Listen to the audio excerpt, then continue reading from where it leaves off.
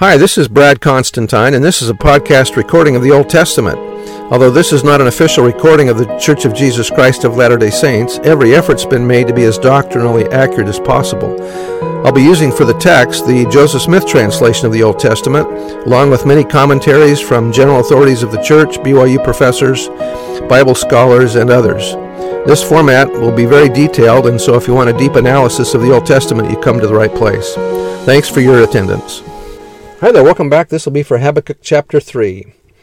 The heading reads, "In his prayer, Habakkuk trembles at the majesty of God." Verse 1, a prayer of Habakkuk the prophet upon Shigionoth. This is a type of poetry. A Shigionoth may have been a stringed instrument, or perhaps a musical expression used to accompany singers. Possibly this prayer of Habakkuk was set to music and intended for use in the temple. A Selah was a cue for the person singing or chanting the words. The use of this word in Psalms is further evidence that Habakkuk's prayer may have been set to music. That was out of the Institute Manual. This psalm is easily divided into four parts. 1, the introduction, which is 1 to 2. 2, the divine manifestation or theophany of the past, which is 3 through 7. 3, the conflict between God and the forces of the earth, which is 8 to 15. And 4, an affirmation of faith in the Lord, 16 to 19. Verse 2, O Lord, I have heard thy speech and was afraid. O Lord, revive thy work in the midst of the years. In the midst of the years make known. In wrath remember mercy. God came from Teman, and the Holy One from Mount Paran. This alludes to historic occasions when the Lord miraculously delivered the people. Selah, his glory covered the heavens, and the earth was full of his praise. And his brightness was as the light. He had horns coming out of his hand, or rays of light are at his side, and there was the hiding of his power. Before him went the pestilence, and burning coals, or flame, went forth at his feet. He stood and measured the earth. He beheld and drove asunder the nations, and the everlasting mountains were scattered. The perpetual hills did bow. His ways are everlasting. I saw the tents of Cushan. This is a historic allusion, as in verse 3. In affliction, and the curtains of the land of Midian did tremble. Was the Lord displeased against the rivers? Was thine anger against the rivers? Was thy wrath against the sea? That thou didst ride upon thine horses and thy chariots of salvation? Thy bow was made quite naked, according to the oaths of the tribes, even thy word. Selah. Thou didst cleave the earth with rivers. Remember, Selah is a break in the song somewhere. Verse 10, the mountains saw thee, and they trembled. The overflowing of the water passed by. The deep uttered his voice and lifted up his hands on high. The sun and moon stood still in their habitation. At the light of thine arrows they went, and at the shining of thy glittering spear.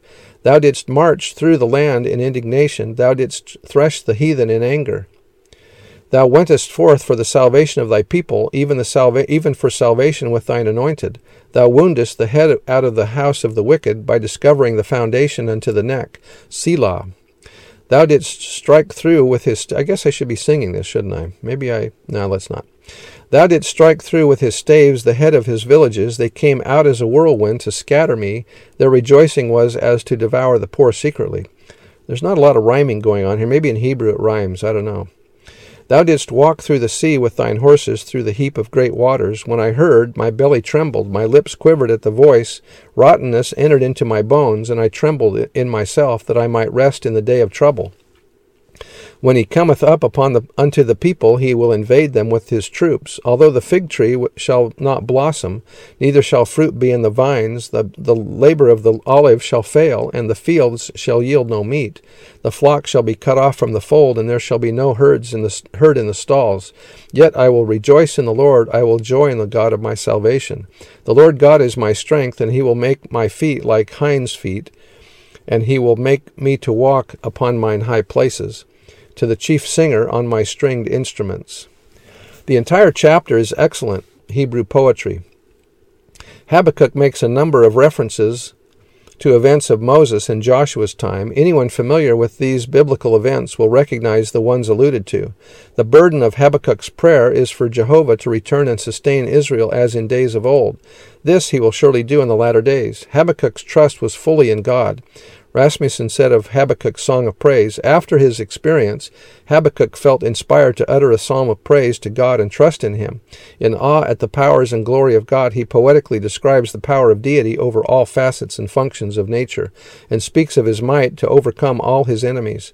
Then in the spirit expressed also by Job, who said, "Though he slay me, yet will I trust him," Habakkuk lists in 6 poetic lines the disasters that could come to him, but strongly he avers in his last 5 lines, "Yet I will rejoice in the Lord, I will joy in the God of my salvation. The Lord God is my strength, and he will make my feet like hinds' feet, and he will make me to walk upon mine high places."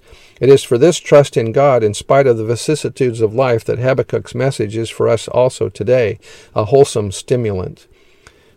Anyway, that was the end of the verse, or end of the chapter, and we'll see you next time. Bye.